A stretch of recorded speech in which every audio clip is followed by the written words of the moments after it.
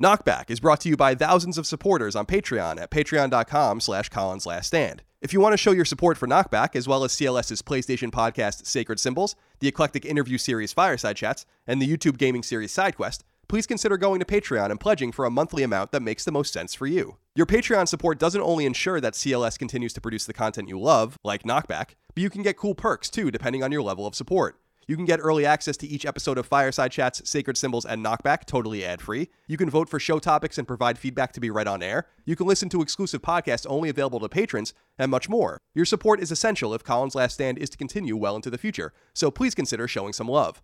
Again, that's patreon.com/CollinsLastStand. Thank you for your kindness, generosity, and support. Without you, CLS wouldn't exist. But enough of that. On to the show.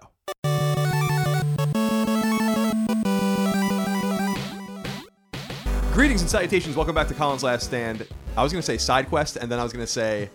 well, first I was going to say SideQuest, I was going to say Fireside Chats, but this is actually an episode of Knockback. My name is Colin Moriarty. I'm joined today, and you'll be surprised to hear this, by Tom Hanks' understudy in You've Got Mail, Dagan Moriarty. That's correct, actually. How did you get that gig anyway? It was, Tom took a shining to me. Right. And that was the end of it. Right, but and obviously, some might say it's a little weird to have an understudy in a film, but to me, I'm like, no, Yeah. you got it. They were prepared. That was a first. They were prepared. He liked me that much. You know, and I got to be honest with you, anytime I see that movie on TV, I watch it. Now, That's a good movie. It is. It's a feel-good film. It's a place in time movie. Definitely. And what we are going to talk about today is AOL and the early internet, and that is a place in time thing as well. And I'm really excited about this, Dagan. I think I said this in an earlier episode that we were recording. Sequentially, who the fuck knows what order I'm going to put these up in, so you might have already heard it or not. And I don't remember what episode it was, but that I feel like I want to think smaller in some ways about Knockback, get a little more granular. I remember when I said that we were going to do one on The Breakfast Club, for instance, that people were like, are you really going to be able to do a podcast on The Breakfast Club? And we recorded a podcast that is longer than The Breakfast Club. So yes, we can. Yes, we did. So we can get real granular and real philosophical and stuff like that. And I also wanted to try to get away from like literal properties, right? Yeah. We're going to do many of those still, obviously. That'll be a thing, yeah. But I wanted to do like more abstract things as well. And this is a more abstract episode and what I'm super excited about. And the audience is too, because we got, maybe like 8 questions and comments, concerns, nice thoughts and memories for this one from our audience, and we'll get into all of that in a minute. But I'm excited about this one. I'm interested to see where this one goes. It's a good one. For those of you unaware, Knockback is a retro and nostalgia themed podcast. Goes up every week. If you want to support the show on Patreon at patreon.com/CollinsLastStand, we really appreciate that. Not only can your support, depending on your level of support there per month, get you early access, 1 week early, in fact, of every episode of Knockback, plus the eclectic interview series that I do, Fireside Chats, and other benefits or whatever, but it allows us to do this show. It allows us to travel to see each other, to do the show in person. Some people were a little curious, like, why don't you guys record remotely? And I'm like, and just being honest with yourselves, do you really listen to that many podcasts that are good, that are recorded remotely? The answer is no. It's tough. It's tough to pull that off. Even if you got the recording quality right, it's the latency in the conversation. The conversation is not quite as organic. So it's very important to us that we do this in person, even though we have the capability. I bought Dagan all of his own equipment, so he has the capability of recording here by himself, but we want to do it this way. So we appreciate your support. If you can support us there. If not, and you're listening to the show on the free feeds, that's awesome. We appreciate that as well. Consider leaving us a nice review, a nice score on whatever podcast service you're using, whether it's iTunes, Google Play. That really helps us a lot algorithmically find a new audience, and we appreciate that. Now, Dagan, the early internet. Yes. I think for our younger audience, well, it's funny. I think our audience are going to get multiple different things out of this particular episode, depending on how old they are and their access and their proximity to the internet as time has gone on. I think it's important for the younger audience to realize, and they might inherently know this, they might literally know this, but I suspect that they might not know this, that the internet is not only a very recent phenomena in industrial human history, but in terms of its ubiquity, even more recent. And you and I, and especially you, but I was of the last generation, early millennials, and I'm unfortunately a millennial because I was born in 1984, but yeah, our generation, I want to say people that were born between 1982 and like 1986 or so are the last group of people that remember what the life was like before ubiquity of the internet. Pre-internet, yeah. And I lived in both worlds. And I've said before to people, Dagan, and I don't know if you agree with this, that this particular generation is going to be looked back at as a very interesting generation because it is the missing link generation between this digital society that we're never going to escape from now and the analog society that we couldn't even imagine ever living in again. It's amazing. And having experienced both of it, is pretty cool. I suspect it might be a little similar to I've lived in the mid to late 19th century and seeing the rise of steam engines, and you were kind of trapped in your farmstead, and you were kind of trapped in the, they often said many people never traveled more than 20 miles from their home in early and mid-America, right? Fascinating. I was reading a really interesting story about a guy who fought in, I want to say he was at Bunker Hill, so 1775, and he was like a drummer boy, and he was like this really old man in the post-Civil War era. And they were talking about how he was like a hero, and they were bringing him to Washington, D.C., and he lived in like deep in Maine, and they brought him on a train down, and how revolutionary this was for him to go visit the president. I think it might have been Andrew Johnson at the time. And so it reminds me a little bit of that, but it's more extreme because now we're a truly global society because of this. Absolutely. Yeah, absolutely. So, Dave, as I usually do, before we get into our conversation, I Yeah. want to just set the stage for everybody, if I might. Okay. About what the internet is and who invented it and where it came from and how it kind of sprung into being. Right. And I think a lot of people don't know this. And But Al Gore invented it. Al Gore didn't invent it, but we're not going to get into that. Some of the names and things I'm going to tell you are actually made up here because Al Gore, of course, should take credit for Of course. for inventing the internet. We all know that. The internet sprung up, and so a lot of people contest this, but they're wrong. The internet was created by the American government, and it was created in the post-war environment in the late 50s and early 60s when in academia and in certain parts of the Department of Defense, Department of State, etc., they had these mainframe computers, these large computers. And as a lot of people know, computers back then had no processing power and were gigantic. But the idea of networking them together was a really interesting idea. And this was happening at places like Stanford, Berkeley, MIT, Harvard, etc. And then connected with things in Washington, D.C. and all of that kind of stuff.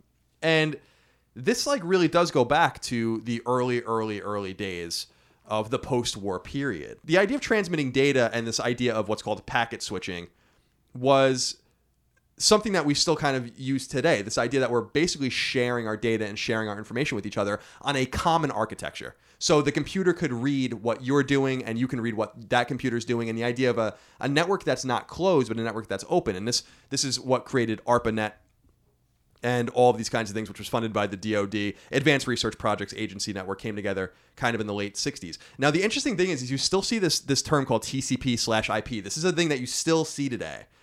And it's transmission control protocol / internet protocol. And it's a standard, like I was saying before. It's a standard that people had decided upon in the 60s. That was kind of this hypothetical academic exercise that is still true today, that lets us read each other's data.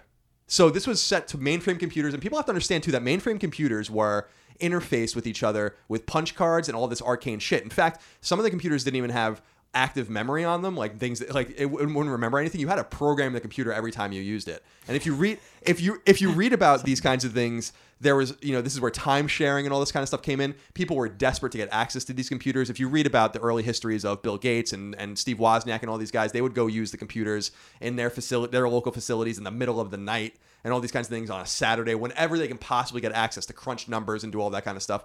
And also some nerdy stuff was happening at this time too. This is where Space War came in, which was an early video game that would calculate, trajectories of missiles and stuff like that. So very early nerdy shit obviously was going on there as well. Email invented, what year would you guess that email was invented?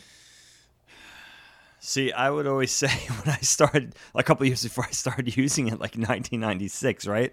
But it goes back a couple of decades, right? Right, 1972, the first email was sent. Holy moly. And that's the first email, the 72? first email sent. And in fact, there's a story that Queen Elizabeth II, who's still alive today somehow, was sending email, symbolically sent an email at that time from a facility in the early 70s or whatever, which is pretty cool.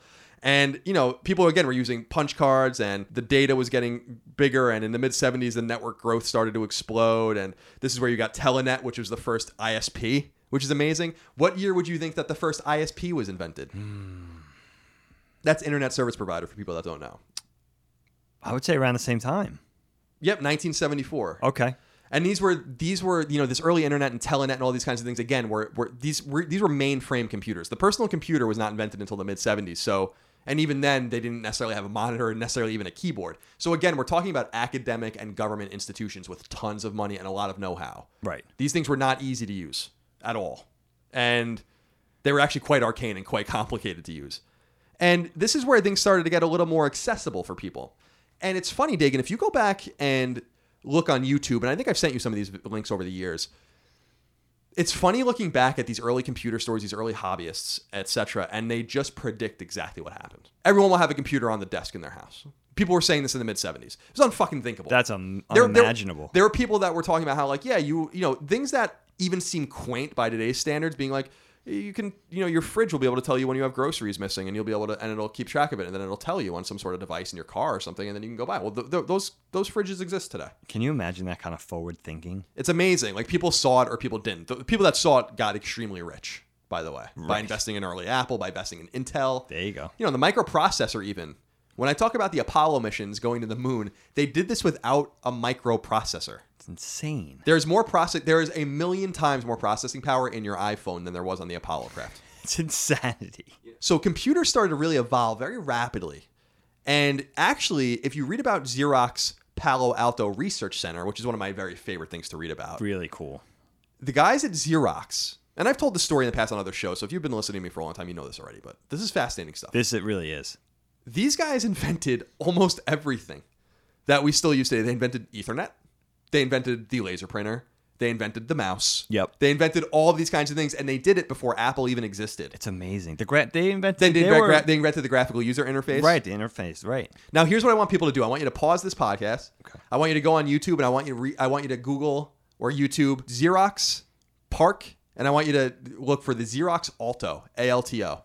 There's an ad for a computer that Xerox never released widely, because Xerox released multiple computers like the Star and stuff like that later on that were quite advanced. But in the mid-70s, they did a kind of a commercial that I guess they were going to shop around to companies. It wasn't like for a TV. Of this guy using a computer. This is 1975.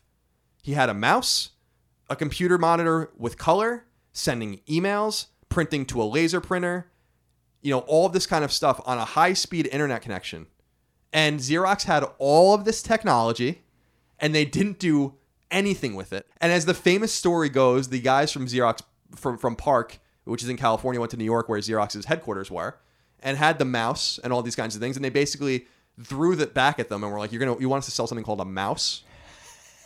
You know? Speaking of forward thinking. And Xerox was afraid that they were going to kill their copier business. Yeah. Which is unbelievable. That was exactly what it was. But these were more primitive machines that didn't do much. You had to type in your commands and all these kinds of things. There was no interface. The idea that you used a computer with no graphics, with no mouse and stuff, that was a real thing. I used computers like that when I was a kid. So very rapidly, these things started to happen. And before you knew it, people had computers in their homes. I mean, this was starting in the late 70s and early 80s. Unbelievable. And so the early internet, you know, DNS, which is domain name system, which we still use today, so .gov, .us, that start. Do you want to know? Do you have any guess of what year that started? This was before the World Wide Web was even invented. That's amazing.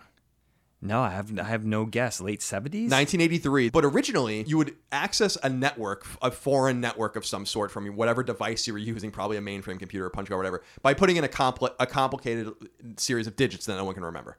And that's still the IP addresses of today.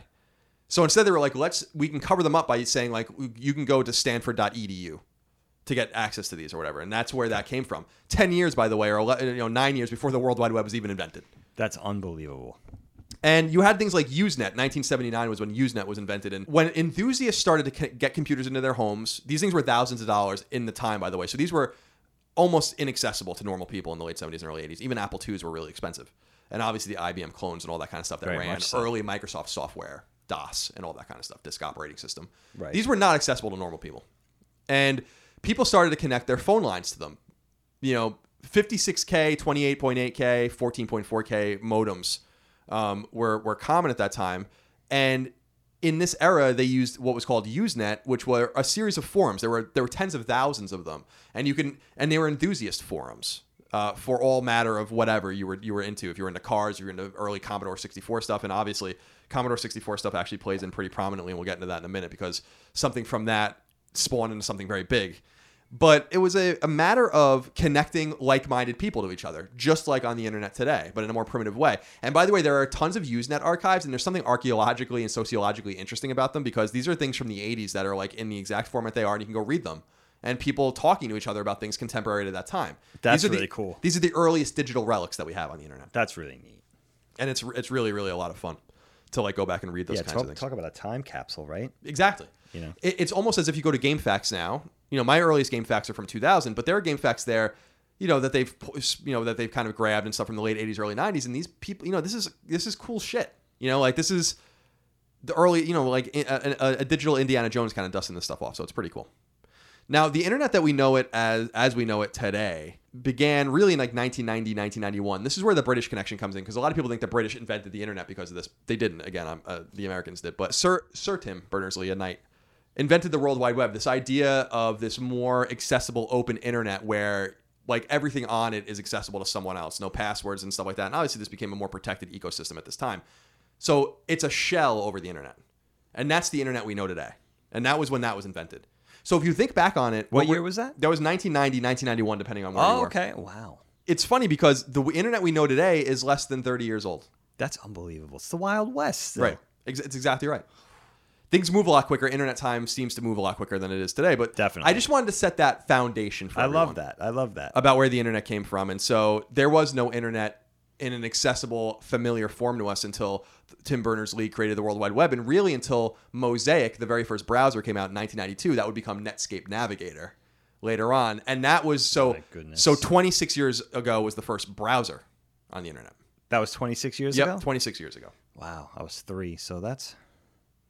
Man, you're only 29 years old. Unbelievable. Now, Kyle, not to interrupt you, but something that you were saying, it particularly got my attention. You were talking about the Xerox PARC, the Palo Alto Research Center, and all of that fascinating business. A lot of people might be interested, especially if you're interested in art and animation and design, computer design, that a lot of companies got their inauspicious beginnings out of that whole thing. They were very forward-thinking and fashion-forward and inviting people to come out and experiment and pitch them things. Pixar, if you guys look into it, we won't get into it here now, but Pixar kind of got its beginnings through that, at least partially so. And companies like Adobe and companies like Silicon Graphics all came through that.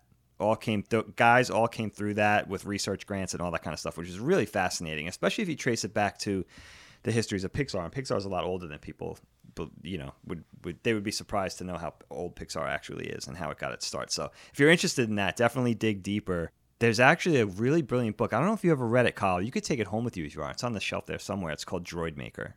It's about two things. It's about how it's kind of a threefold story. It's George Lucas and Francis Ford Coppola's beginnings, kind of tied in with Steve Jobs' beginnings and the Pixar guys' beginnings, and how all three of them sort of merged during a certain era to come together and do the things that they did.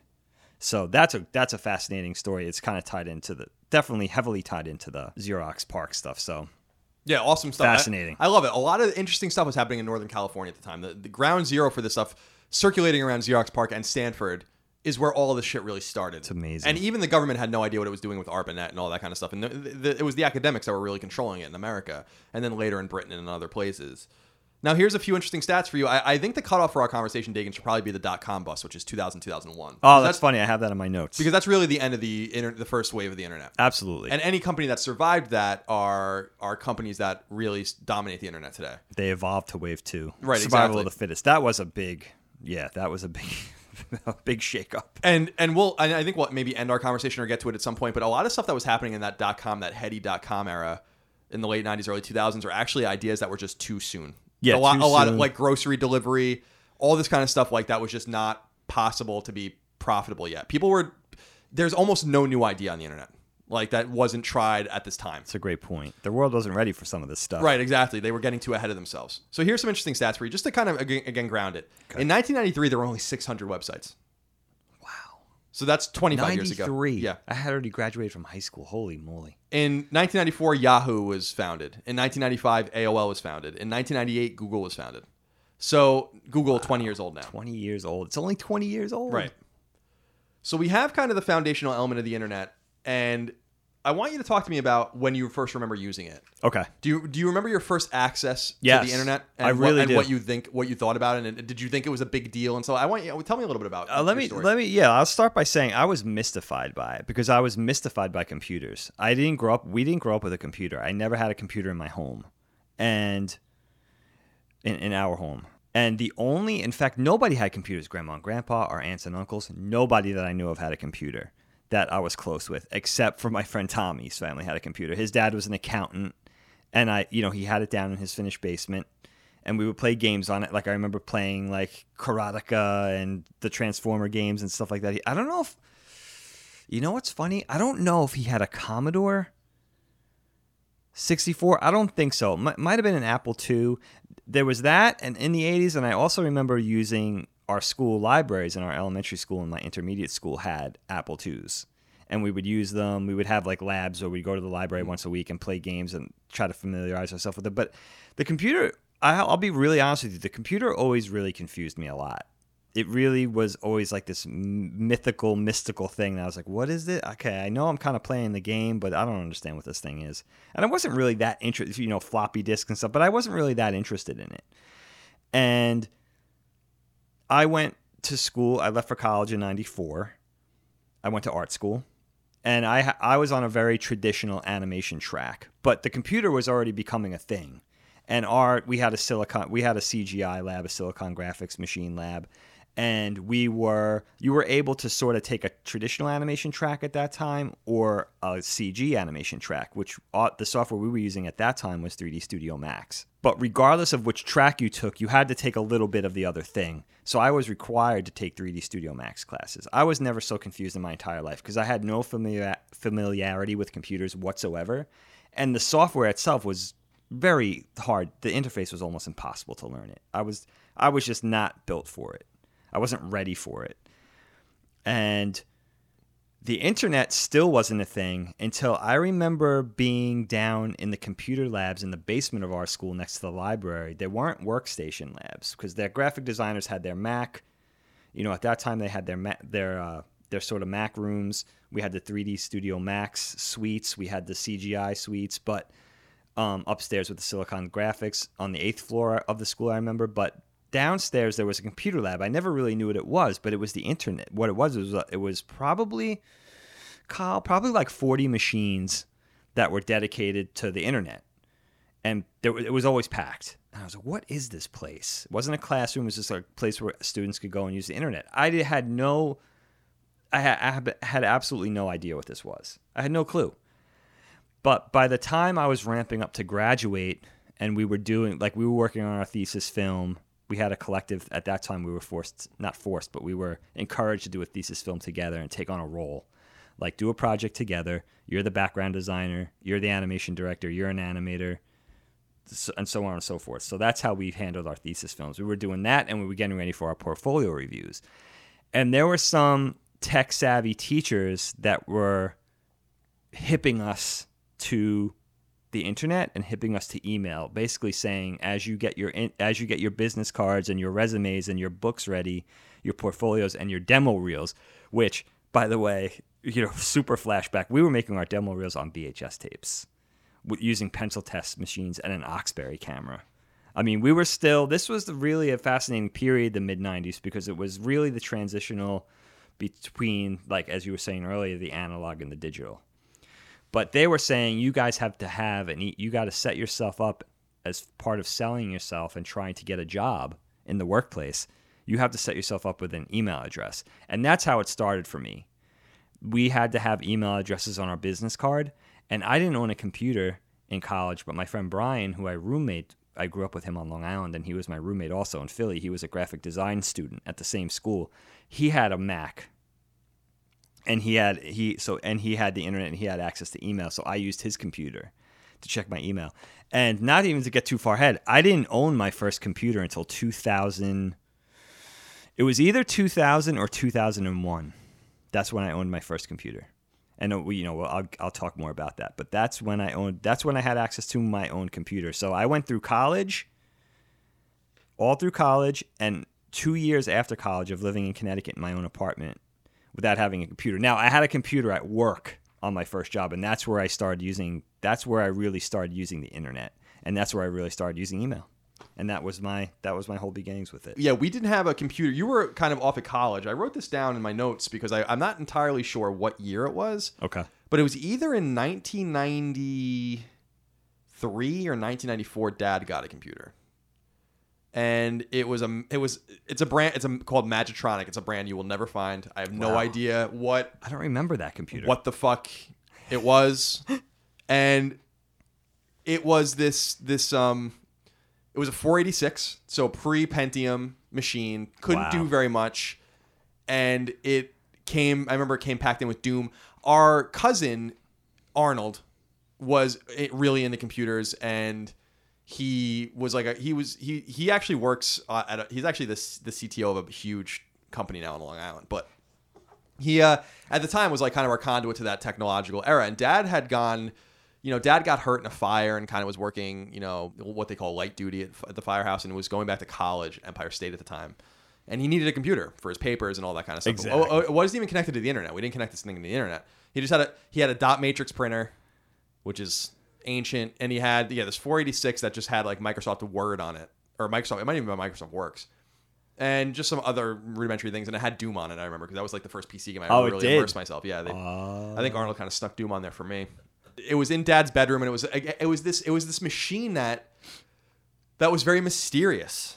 Again, you had computer labs in school, and I don't know if you remember this, Dagan, in Brookhaven Elementary, where we both went to Brookhaven Elementary School. There was a computer lab in Brookhaven Elementary that was in a room kind of in the center of the school, and it had a skylight at the top of it, and it was kind of like this perfect square with desks all around it, all these Apple IIs lined up.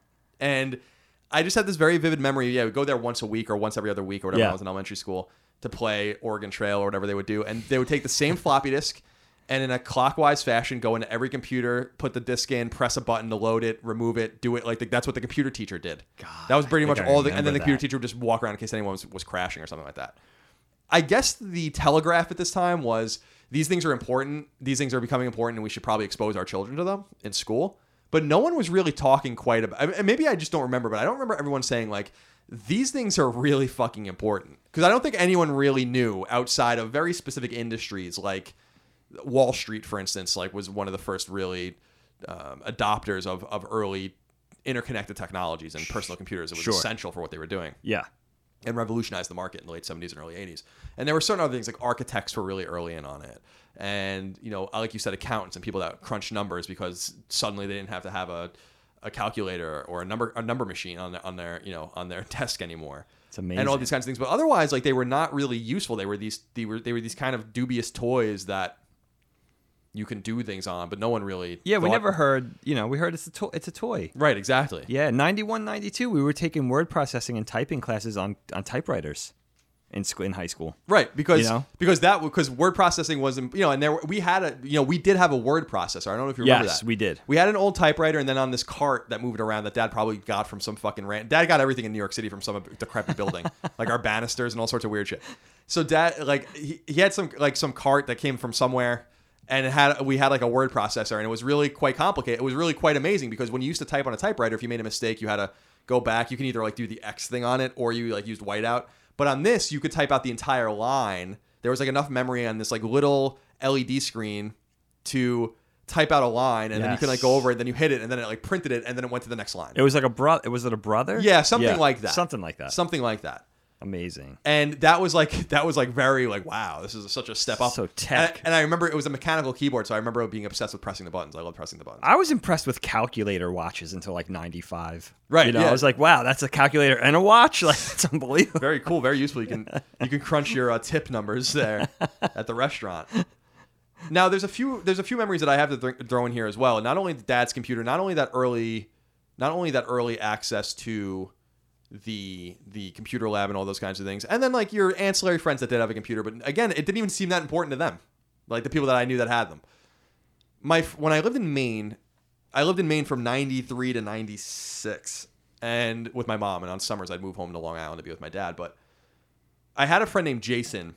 Jason was older than me. I was in 5th grade when Jason was in 8th grade, and for 2 years he and I were really close. And it's a pretty big gap in age, but he was a new kid in the area. He was from like Southern California, kind of like the surfer kid. Didn't really have any friends. It's kind of sad when you think about it. He was a really nice kid. Later on, I traded my Super Nintendo to him for his Genesis, and mom flipped out and like went and got my Super Nintendo back. Is that when you started hating Sega?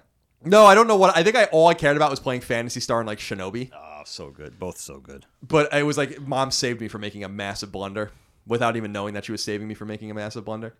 So this kid Jason had a beautiful PC. It wasn't a Macintosh at the time. Those Power Macs in the middle of the 1990s.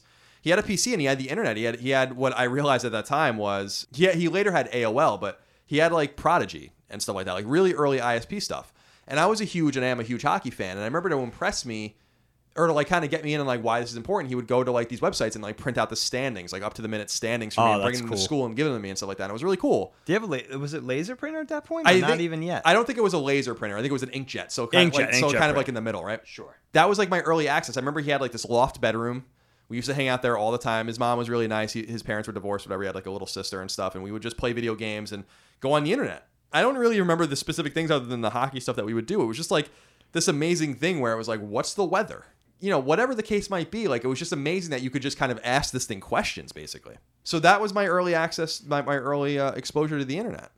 We got the internet in New Hampshire. So I moved to New Hampshire in 1996. Lived there for 2 years. 96, right. And Mom bought a computer, a Sony Vaio.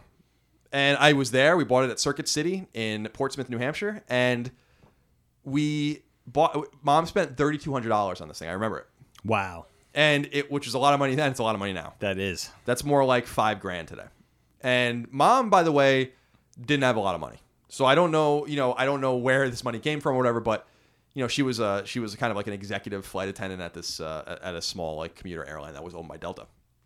And we bought this computer in it was very early 1996, Sony Vaio. It was gray, and the machine, I wrote down the specs because I think I remember the specs of the machine somewhat well. 128 megabytes of RAM, 1.2 gigabyte hard drive, and a 28.8K internal modem. Big for the time. Right. People have to remember that some computers didn't even have internal modems. A lot of computers had external modems at the time as well. Dad's computer that we talked about, the Magitronic later on, and I'll get back to that, had an external 28K and then an external 56K modem because there wasn't even a modem built into the 486 computer. And our original internet service provider was this local thing called TTLC.net. And so we had this email address or whatever. And that was the year, it was 22 years ago, when I was like, holy God almighty, what the fuck is this thing? It came with this whole suite of games, amazing games. That's when I was exposed to Space Cadet Pinball and Chips Challenge and all these awesome Mech Warrior, all these cool games on it. And access to this early primitive internet. Not even through AOL at the time. AOL existed by this time, and most people had AOL. And it's funny because in the early 2000s, it was uncool to have AOL. But in the mid-90s, it was cool to have AOL. And if you had, I don't even remember that. And if you had like some sort of third-party like local internet provider that was probably cheaper, if you had NetZero or something like that, which people don't remember, NetZero was a free internet service provider. You just had to keep ads on your screen while you were using the internet. That's amazing. It opened this whole new world to me. What a time. It opened this whole new world to me. And it was an amazing sort of situation that it changed my life. Yeah. And now it's easy to say that the internet changed everyone's life, but I feel like I saw something in the internet that not everyone did. And it was something that Dad acknowledged when I graduated from college, which and I've said this before, that I really appreciated it. He was like, I had no idea why you were so obsessed with these things. As he would say, I used to leave my computer on when I go to school. I was obsessed with leaving my computer on the internet when I was in high school. I had my own computer in the room, and to see how long it could possibly stay connected before I got disconnected. And Dad used to get really mad, and he would do things like steal my mouse or steal my keyboard. But he always talks about how my keyboard had no letters on it because I used it so much that it was just worn buttons. Out. And so he didn't even know like how to type on it, like where the home keys were and stuff like that. You have to bring another computer to see to compare. Whatever. And he always talks about that like the letters were peeled off, like they were eroded away. I remember that. Yeah, you didn't have it. There was no markings on your keyboard. They were just keys. Right, like the shift was just like an S and like half of an H. There might have been like a little bit of like some of the seldom used letters like Z, but like everything in the middle, it was eroded. I wish I still had that keyboard. I was really pissed actually. I got mad at Dad because this was probably 10 years ago. I was like, where is that computer? I want to plug it in. He's like, I threw it away. And I'm like, you threw that fucking computer away? That was like my first computer. Yeah, that's a nostalgic. It had all this crazy. I'm like, I wanted to see like what was on it. Like what kind of crazy shit was on this thing. Wow. So before I tell more of my story, I'm curious to kind of bounce back to you now. How you said you got your first computer 2000, 2001. I remember that computer. Yeah. But it was a monster. But how did you access the internet before that? I remember emailing with you in the mid 90s, late 90s, and you were kind of on there. Like, were you using Brian's computer? That was strictly Brian's computer. I wasn't even using school computers. I was never down in that lab. I was mystified by, I don't know if I was just mystified by the operating system or the web browser. A lot of the stuff back then, depending on the computers that were used, the specific computers in which specific lab or which specific room, there was a lot of DOS stuff going on still. Confused the hell out of me, man, because I had no frame of reference whatsoever. I was really put off by the computer, I think. It just confused me. Is it possible, like deeply psychological with you, that you were put off by it because it represented an animation style that was not in sync with what you were trying to do? Is it possible? I think that's possible, but I was just thinking about it as we were talking too. Not only was I trained as a traditional animator and a hand-drawn animator, and I came out of school that way, although the digital tools were growing, and I should preface it to say we were taking Photoshop classes, we were taking 3D Max classes, we were learning things at that point like software that has gone on to become obsolete, like Fractal Paint, and we were learning to deal with file types like TIFF and JPEG and all that stuff. This was all completely new to us. We didn't know this stuff. Early versions of Flash, when it was still Macromedia and before it was even called Flash. And so the vector animation thing was becoming the thing. So the computer was definitely on the periphery, but I honestly graduated thinking I would just be a traditional animator. And my first job was as a traditional hand-drawn animator on paper, flipping the drawings. Now, the technology was coming in. We were working, when I graduated from school and got my first job in 98, CD-ROMs were still a thing.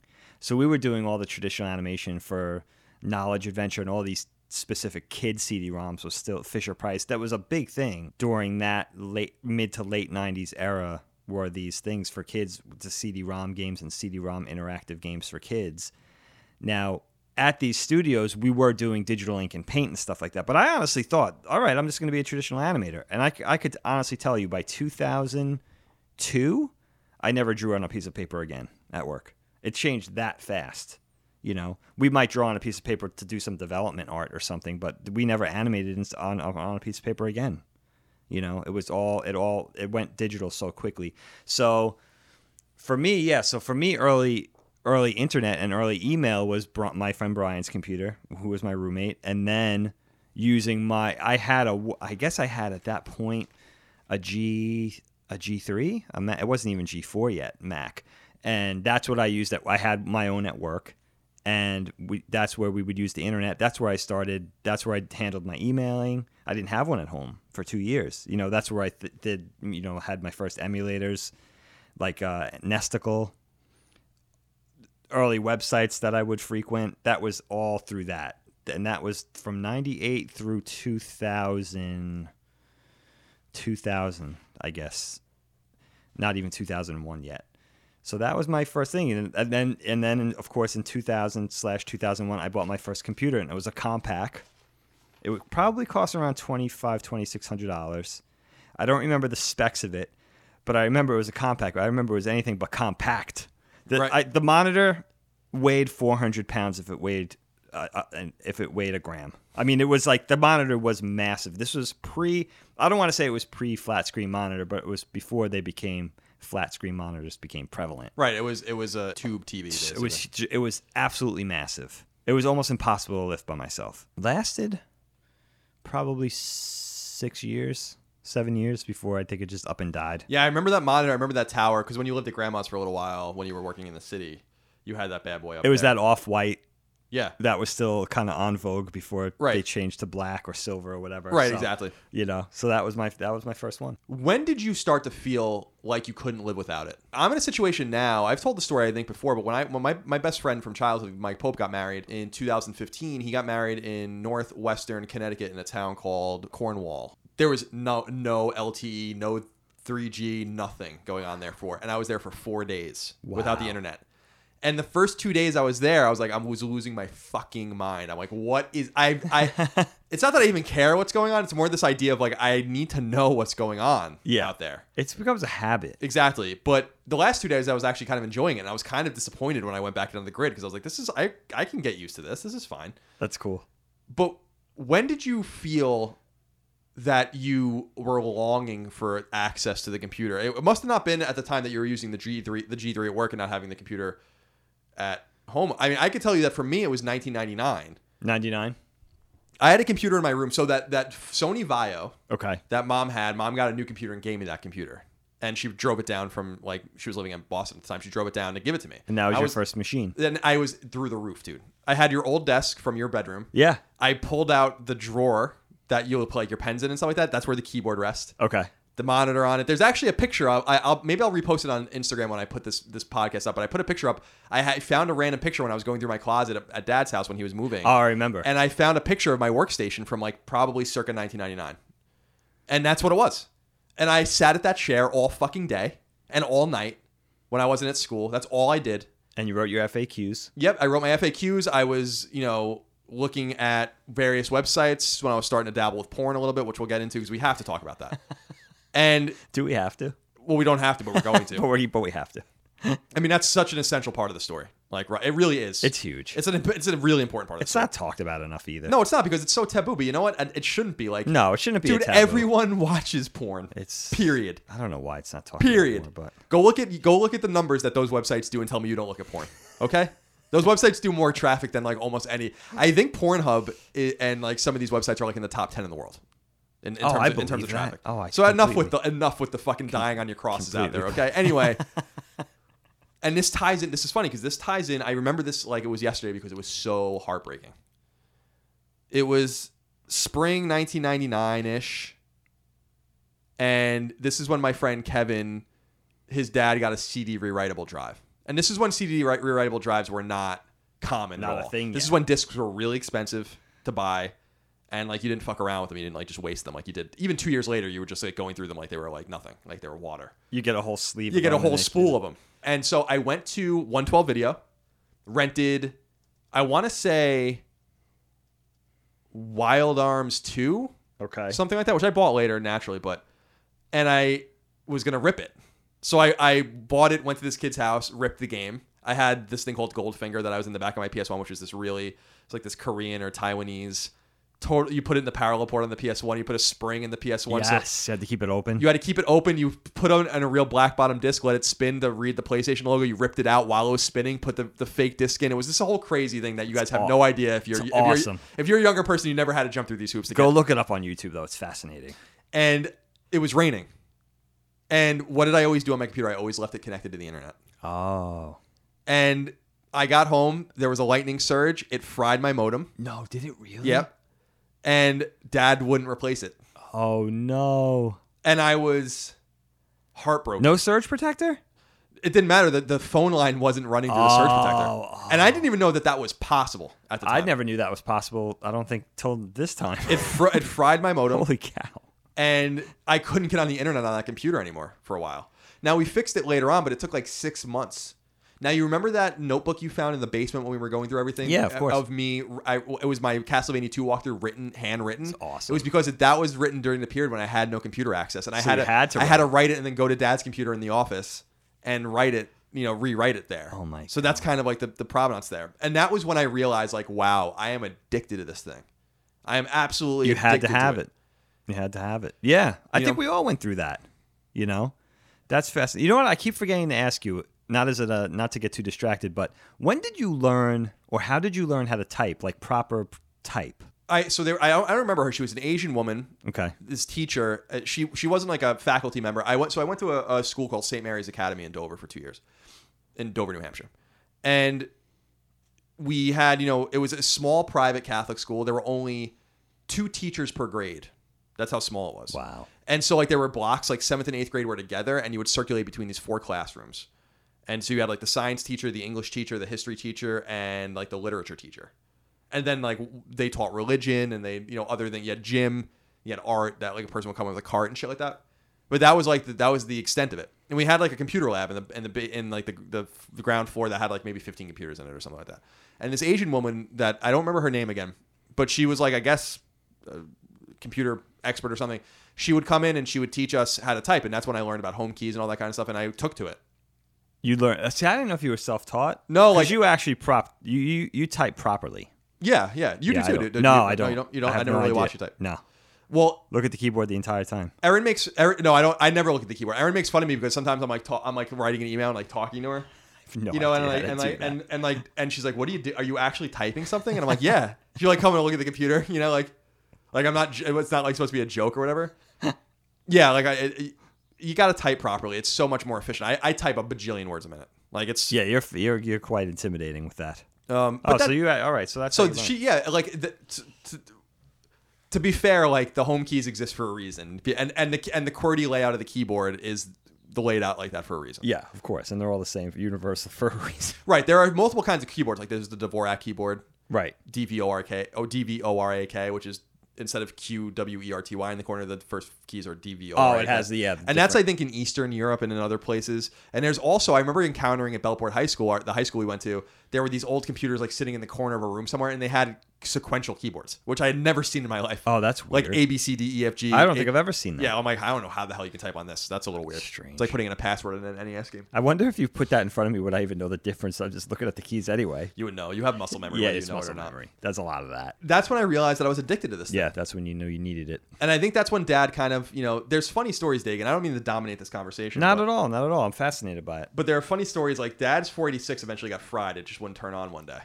Ended up getting a Compact 2 around. It's probably a similar one to you around the turn of the century. When did they go away? I don't know. They might still be around. I don't know if I don't know. Or anything about them. they might have got swallowed up by HP. Yeah, I something might like have that. heard that. Yeah. Dad's Magitronic 486 eventually died, and he blamed me for it. I'll never forget this. I was like I was really mad at him at that Why? time. I was in like 9th or 10th grade when this thing finally died, and because I was the only one that used it. And I remember it so clear in his office. My dad has an office in our house, and that's where his computer was. And I was confused because I was like, Dad, these things happen. Like computers crash, they just die. They die This eventually. computer this time was like 8 years old. I'm like, this is an old computer. Yeah. And he ended up apologizing to me for that later too, Oh, there you go. because I think he fucked up one of his other computers, and he actually He did. And he realized actually it did wasn't fuck it up. you. Yeah. And I was like, Dad, the computer just crashed. Like it's done. You know, I didn't do anything to this computer. You know. That computer was so old that we had Windows 98 running on it, but the keyboard didn't even have a Windows button on it. Wow. So if people look at old keyboards, you know, you have like the Alt key, the Control key, and then in the middle on the left is like a Windows key, and then there's like the weird print screen key or whatever the fuck it is, the one that no one uses. Yeah. If you look at old keyboards, that's just a space. That Windows key was like a new thing that came with Windows 95, not even Windows 3.1 or Windows 3 or anything like that. That's how old that computer was. It's unbelievable. Dig, we got some questions here from the audience. Okay. So for those of you out there that don't know, if you support Colin's Last Stand on Patreon at patreon.com/Colin's Last Stand at the $2 level or higher every month, what we do is when we're recording a new batch of these, we usually record 8, 9, 10 of these at a time over a few day period. I'll let you know a few weeks before the topic is, or before we record what the topics are, and then you can queue up your questions, comments, concerns, thoughts, and memories about whatever we're talking about. And you guys gave us a lot of feedback this time, which is awesome.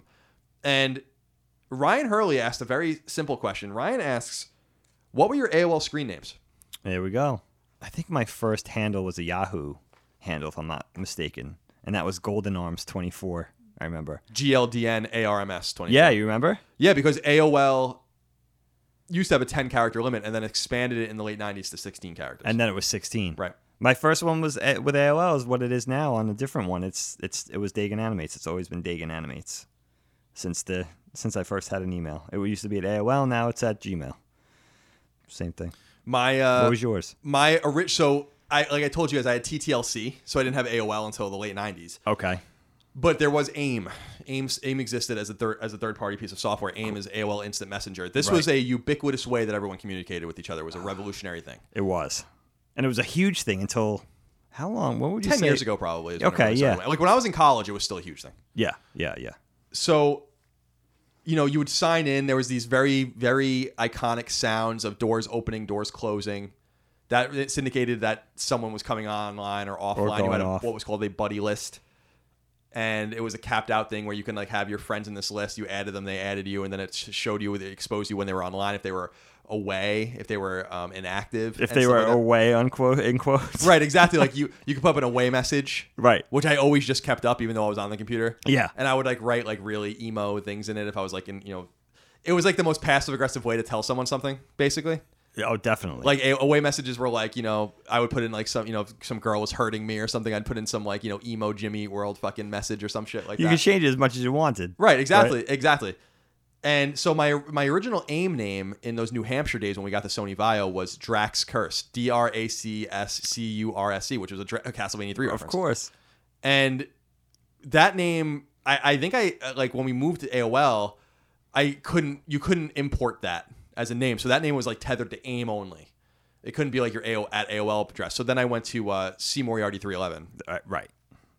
And that was like my screen name up until I left IGN. I mean, for years. It's funny in the video game industry. It probably isn't like this anymore. But when I left the gaming industry full time, like as like a journalist in 2014, everyone in the industry still used AIM. Like that's how you communicate with PR people and marketers and people in your company and people at other outlets and stuff. Everyone used AIM. And I remember even at the time, people were like, "You guys use AIM in the gaming industry?" And I was like, "Yeah, well, that's what we use to get in touch with." Now they use Slack and all these other things. Yeah. So yeah, that was my screen name. That's amazing. Those were my screen names. Oh my gosh. There we go. Michael Miller wrote into us and said, "I just now stopped using my AOL email back in January. Nothing was wrong with it. Nothing was wrong with it, but it was time." My wife still uses hers. Still to this day. She must get so much old like Spam junk mail Oh and my stuff. God, Right? I can't even imagine. Yeah, I think so.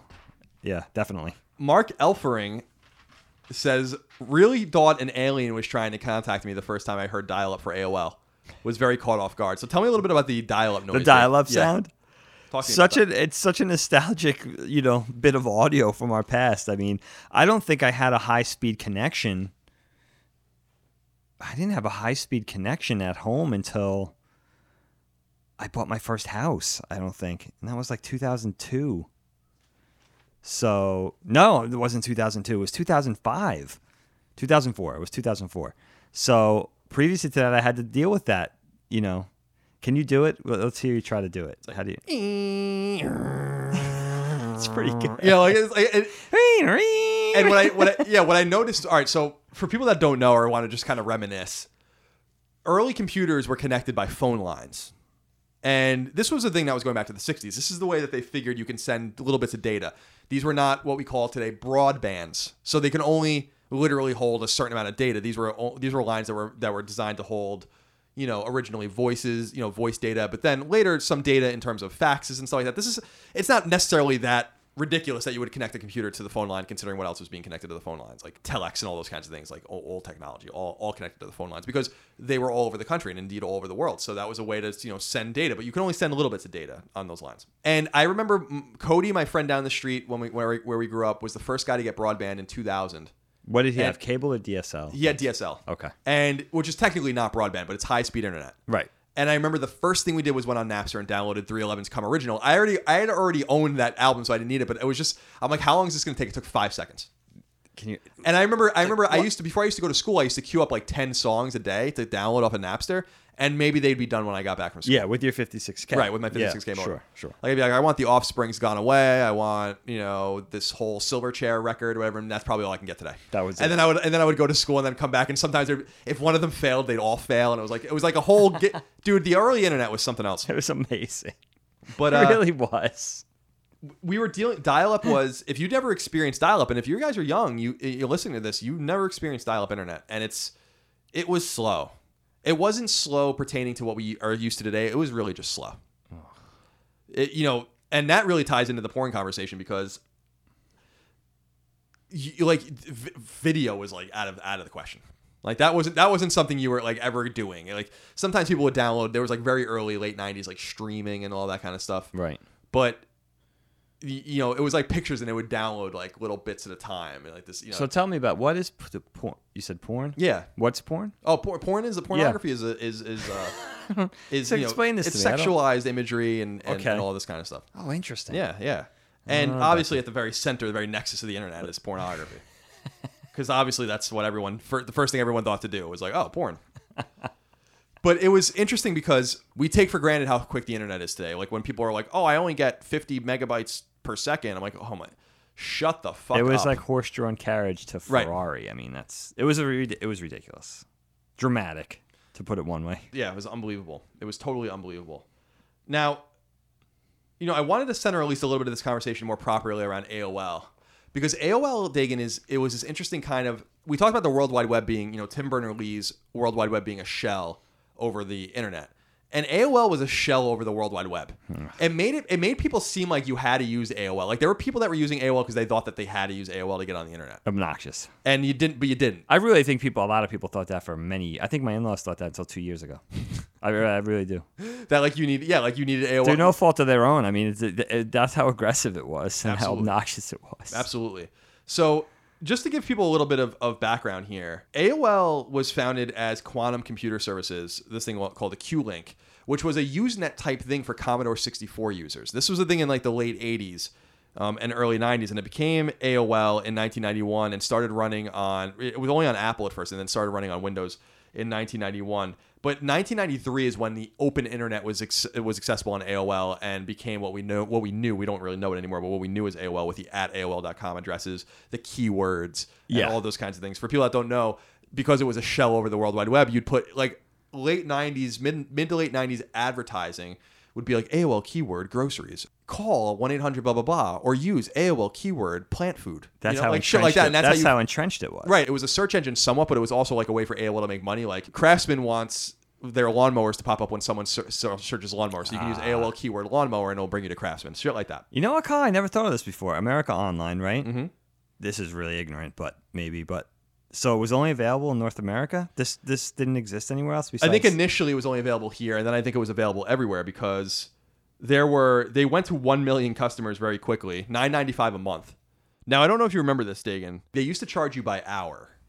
No, I don't remember that. They used to charge you by hour, and people liked it because you can like kind of control it. Yeah. And then they like got rid of that in like 1996 or something like that and went to a monthly thing, and people flipped out. That was like the first. You know how we talk about online rage and how like outrage. That was the first online outrage. Was when AOL changed their pricing structure. And all of that kind of stuff. But how much did it cost an hour? I mean, I don't know. It was like it was a fraction of $1, I think, an hour or whatever. Okay.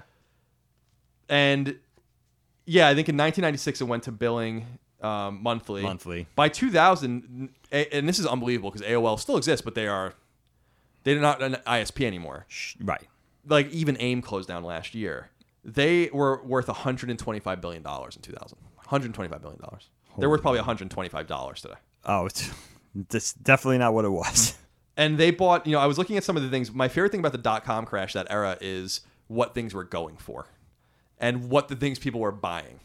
And I was looking at what AOL's acquisitions were. My favorite one is that they bought MapQuest in 2000 for $1.1 billion.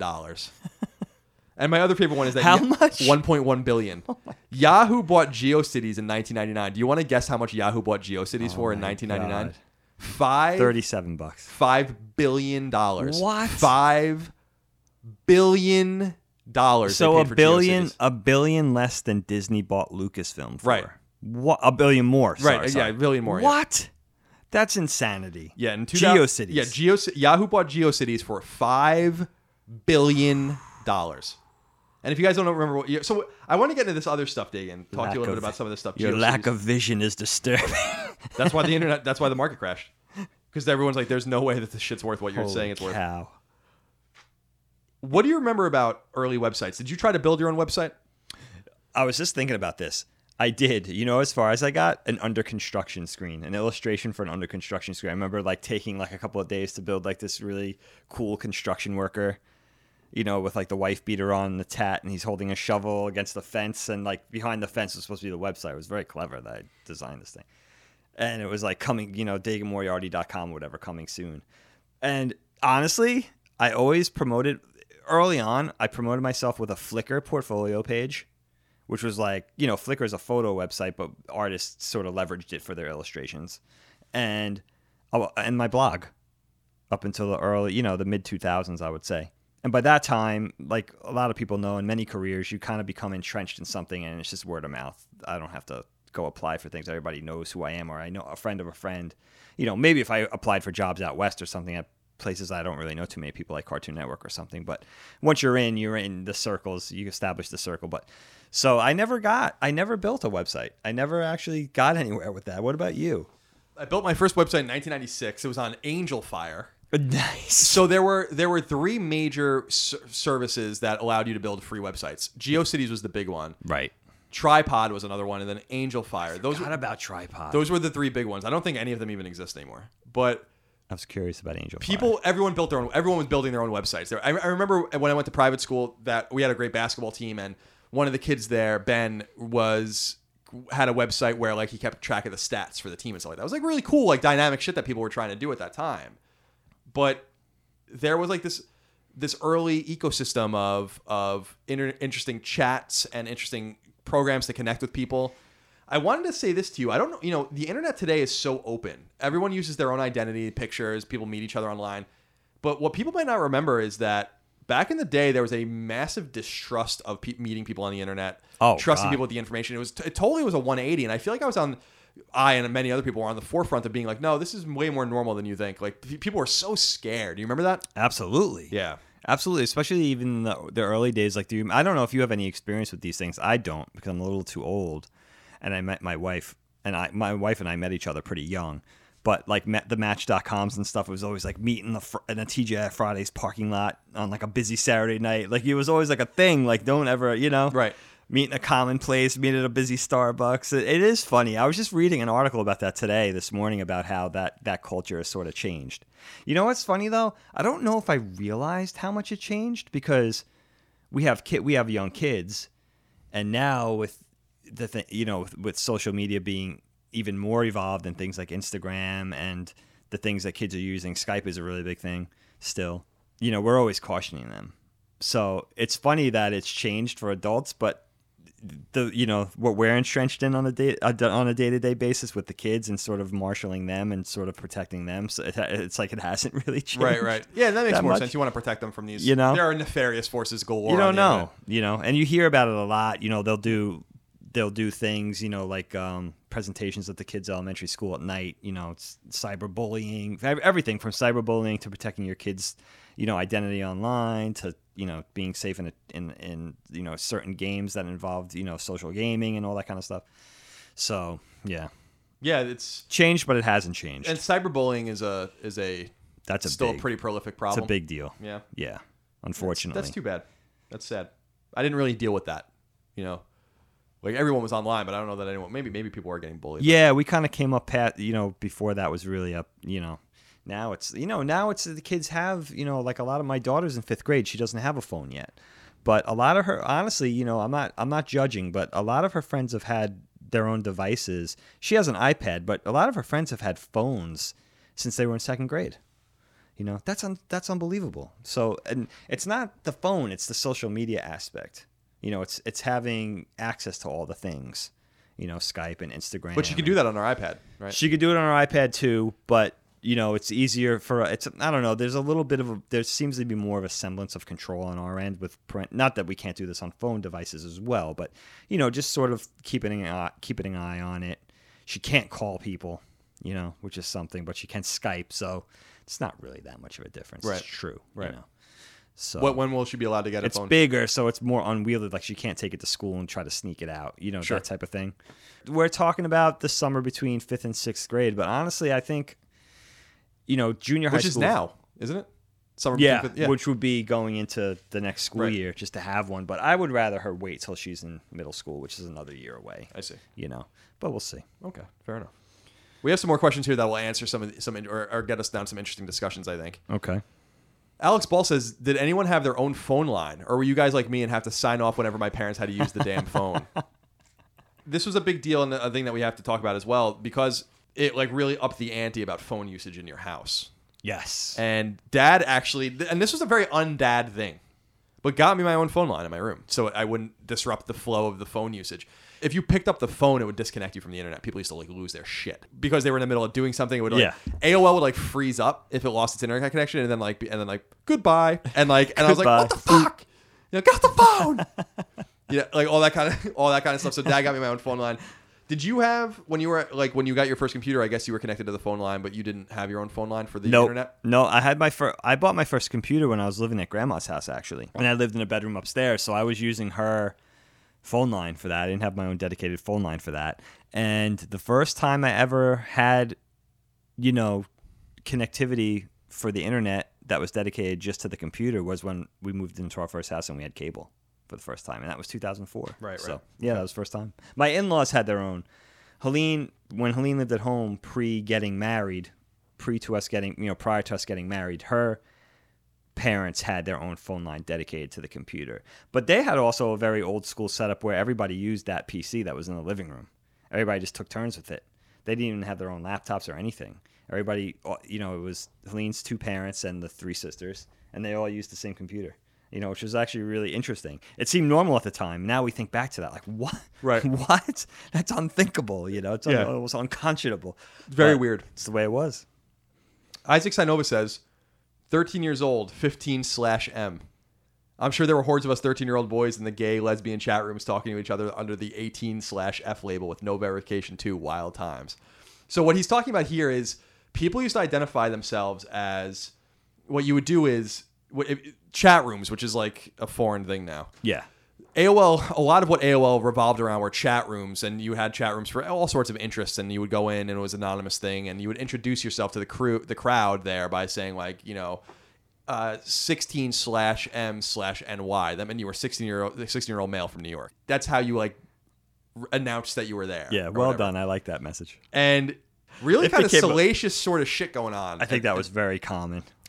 As people were kind of testing the boundaries of the internet. Because Absolutely. what anonymity does on the internet, as we see on Twitter and stuff like that, is it creates horrifying situations. It can. And it was all anonymous back then. Like, it wasn't like a hodgepodge like we see today on social media, where many people are using their real names. Some people are kind of like these mysterious shadowy figures. Everyone was whoever the fuck you wanted to be. Yeah, it was open to whatever you wanted.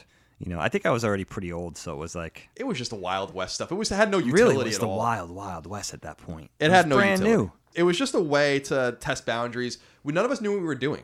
Yeah, None of us knew. We all kind of assumed the person on the other side was probably also lying. If we were So it was lying, just then so fun. was someone else. Yeah, it was just a game. it was a game. It was just a game. Absolutely. Joshua Anderson says, "Can you please, for the youngsters out there, discuss how much LimeWire, Kazaa, Morpheus, and with those Napsters really change things for the internet market or the entertainment marketplace?" So what he's talking about are what's called peer-to-peer networks. And peer-to-peer networks they still exist at like Pirate Bay and stuff like that, but they really were clamped down upon even like 15 years ago. Peer-to-peer networks were invented at Northeastern University and where I went by a guy named, I think, Sean Fanning, I think his name was. I forget. Yeah, I think that sounds right. And yeah, he lived it was kind of like it was one of the weird things Northeastern's known for, even though it was just a freshman that It's only a big went. thing. It's a big deal. And he made this thing called Napster. And Napster in like the late 90s and right into 2000, it was pretty much being killed by the time 2000 rolled around. But it was a way for people to share, any files they wanted. You could share JPEGs and even MPEGs and stuff like that. But really what it was for was MP3s. And people sharing and pirating the absolute ever-loving shit out of music. And in these dial-up days, like we were saying earlier, you couldn't get crazy with it and like download everything you wanted. You really had to pick and choose, and you could look at bit rates and trusted users and stuff like that. And this was a big part of the ecosystem. It was incredibly illegal. Like a lot of the stuff that was going on the early internet that kids like me were doing, it was all illegal. But like we didn't know any better until people really started getting served. Oh yeah. Like through their ISPs and stuff like that, which I have a happened friend later who on. got served. Did he? Yep. Did he end up having to pay, or did they? Sony went after him. No, he just ignored it. Yeah, because like these guys were getting the people were getting sued for $150,000 and like all sorts of like just an insane amount of money. Yeah. For pirating and for all that kind of stuff. So Yeah. in that Wild West ecosystem of the internet, a big part of that fabric were these peer-to-peer networks. And it started with Napster, and when Napster was killed, everyone moved to LimeWire and WinMX and all these kinds of things. Okay. And then they kind of moved off of there to like Morpheus, and then it became more like Direct Connect. In Northeastern, we had a thing called Direct Connect, which was we had T1 connections at Northeastern, which were insane. Like those are still insane connections. Like that's not an accessible connection for a normal person. And so there was a thing like there was an intranet, which there was obviously an internet. We obviously were connected to the internet, but there was an intranet just for people that were interconnected with each other, and people would share files over this intranet.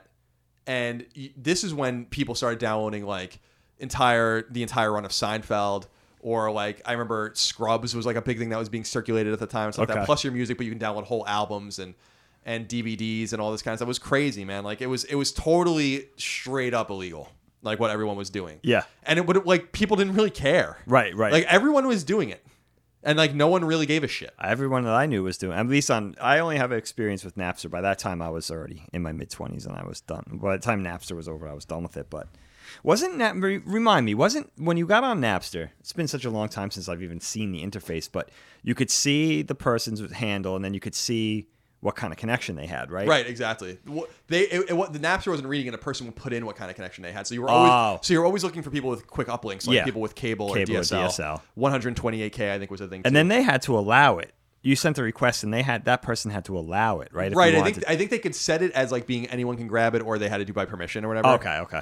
And I was never a sharer on Napster, but by the time I got to Northeastern and we had those T1 connections, I shared like my entire music catalog for the first time with people. And it was actually always really fun to like go to class, or I was staying over at my girlfriend's place at the time or something like that. I come home the next day and you can go into your little queue and see like, oh, like, wow, like 500 people just downloaded shit off of me when I was gone. That is interesting. And I became part of the problem, Like, here's my entire 311 catalog. Here's like, all my Limp Bizkit catalog and Dredge and all these kinds of things. People would just grab whatever they could. Lars wasn't happy with you. No, Metallica was... For people that don't know, Metallica was at the forefront, and particularly the drummer, who I love, Lars Ulrich, was at the forefront of killing this. And at the time, I was really upset about it. I'm like, what a bunch of fucking selfish pricks. Like, these guys don't make money off of their music. They make money off of touring. And I knew that even then. Right. Before I was really even exposed to like the real ins and outs of the music industry, mostly because my best friend was a music major and as a touring musician. So he taught me a lot about the way it works. But I was so mad. I'm like, what a fucking prick. And today I'm like, that makes perfect sense. I was going to ask, how do you feel about it now? No, like, it's understandable. It's totally ridiculous. Yeah. It's totally ridiculous to think that we could have done we were just allowed to do that. Take everything for free. Yeah, just take it for free. Why don't you just go into the grocery store and grab some goods and just walk out with them too? See, now you understand it. Yeah, it was totally like I totally flipped on that. Where at first, because I was like, I think as a creative person, and you can probably sympathize with this, I'm used to people thinking that what I do isn't worth anything. And I can sympathize, even though Metallica, I mean, they're multimillionaires, they are set for life, Rock and Roll Hall of Fame inductees, all this kind of shit. I mean, like, it's hard to feel bad for them. Yeah, universally respected. Right, exactly. But they did use, I respect in hindsight that they injured themselves to fight a fight that a lot of other bands and musicians were unwilling to fight. Yes. They really put themselves out there. Absolutely. At the forefront of a very unpopular, very anti-consumer or seemingly anti-consumer movement to kill these file sharing programs. Because people's argument were like, I bought the CD and I'm sharing it with whoever the fuck I want to share it with. I used to make tapes in the 80s for people. What is the difference? Yeah, that was their reasoning. It's still such an interesting argument. And so Pirate Bay and all that kind of stuff exists today, and it's a little more complicated to download shit, but people still do. Yeah. Oh, yeah. People download the shit out of video game. I mean, games is a big thing now. Yes. Like downloading games, and especially PC games. A PC game comes out on Steam and 6 hours later it's on Pirate Bay. But I think it's wrong to, like I've said before, I don't know your stance. I'll be interested to see your stance on this. But if the company is not making something readily available, or if it's old, I have no problem with you emulating it. I agree, 100%. So like my stance right now is probably through the cartridge era. I think you have every right to emulate that shit. I agree. Like I shouldn't say every right. You don't have a right to do it. Right. But I really don't think it's a big deal if you go and emulate a Super Nintendo game. Who are you hurting? Who gives a shit? Yeah. Who really gives a shit? And if these companies cared enough, Nintendo First Party and some others do care, and you can buy them on all these different devices. But most of these companies don't give a fuck. No one even knows who these licenses are owned by, and most of these games will never see the light of day again. So you're not hurting anyone. But if you're somehow pirating a modern PC game or a PS4 game, I think what you're doing is wrong, and I think that there is a difference between the two. Oh, definitely. There's a statute of limitations on that kind of stuff. Absolutely. Of course. Right. It's a timeliness and sure. Philip Guglielmo. Guglielmo. That extra L is throwing me off. Okay. This era for me is synonymous with the nu metal movement. Me too. I remember watching Korn's online show, Korn's After School Specials, with my cousin, which was wildly inappropriate for an 8-year-old and boasted some classy guests like Ron Jeremy and Jenna Jameson. This was one of the first examples of streaming technology, and it blew my mind. So there was streaming, like very primitive, like 240p postage size stamp streaming at that time. And what I remember digging is Carney Wilson, who people probably don't know. Carney Wilson. Interesting. Carney Wilson, she had a talk show at the time and is the daughter of Brian Wilson from the Beach Boys, but she was in a band called Wilson Phillips in the late 80s, early 90s. That was like this girl group. Anyway, she was like overweight, and she like did this live stream where in like 1999 where she got like weight loss surgery and streamed it. And I remember that was like a revolution. It was knew that. It was like this very small postage. You could probably get it. Maybe you can get it in 480p or something like that. Maybe if you had like a DSL Why did she connection. do that? I don't know. Huh, interesting. It was like kind of a forefront tech. Like, I remember that. I remember her doing that. That's so blasé now. Everyone's fucking live streaming the most mundane. Yeah, exactly. Mundane. It's a perfect word. Like everyone's just whatever. Yeah. want to live stream this. I want to live stream that. But she was doing that, and so that was my earliest memory of that. But I do also identify that with the nu metal movement simply because nu metal was so big in the late 90s. Yeah. And I loved me some nu metal. Yes, you did. And frankly, I still do love me Did some you nu like Korn? Oh, I loved Korn. Oh, okay. Although I was talking to my friends recently about saying I loved Korn is a lie. I liked Korn, I liked Follow the Leader, and I liked, Life is Peachy, those early records and mid records, but there was also a band where I pretended I liked them a little more than I did because it was cool to like them. Oh, okay. I was a little more, maybe not as surprised into the real rap metal. That's quite forthcoming of you. Yeah, Follow the Leader is a great record, but I would have listened to Limp Bizkit any day of the week over that. Matthew Brousseau says, as a 21-year-old born in 1997, I was too young and missed the AOL period. So for my question, what's a positive aspect of the early internet that I missed, and what's a negative one that I should be glad I never had to deal with? What do you think, Dave? You know what I often think about? I often think about the extreme, and you'll remember, you're not too young to remember this, Kyle, the extreme cost of long-distance telephone bills. And some of that early internet stuff, especially email, but even especially AIM, was a kind of a cool way to keep in touch with people and get back in touch with people. Now, my experience with AOL Instant Messenger was actually kind of interesting. I would sign on, put my away message on as quickly as humanly possible so people that I didn't want to talk to would not get in touch with me. And then, do you remember at a certain point you would shut that off I would shut it off in order to shout at you or somebody who I actually wanted to, one of the three people I actually wanted to talk to. And then a flood of messages would come in of people that were trying to get at you while your away message was on. But many of those, 75% of those people just kept doing it over and over again, even though they knew your away message was on. So they, I could think of certain friends and acquaintances I had with just dozens and dozens of things, even though my away message was on. But I would say that was an early thing for me, knowing the price of some of my long distance bills, early on in college, for instance, that this was, a precursor to Skype and things like that opened it up even further and became staying in touch with people much more financially manageable. But I always dug that. About things like AIM. And what's also a funny anecdote? I was fortunate enough to work for a couple of Canadian animation studios over the course of my life. Probably not since the mid 2000s, but you know what? Those guys they used MSN Messenger. They didn't use AIM. It was really strange. I don't know if that was a universally Canadian thing.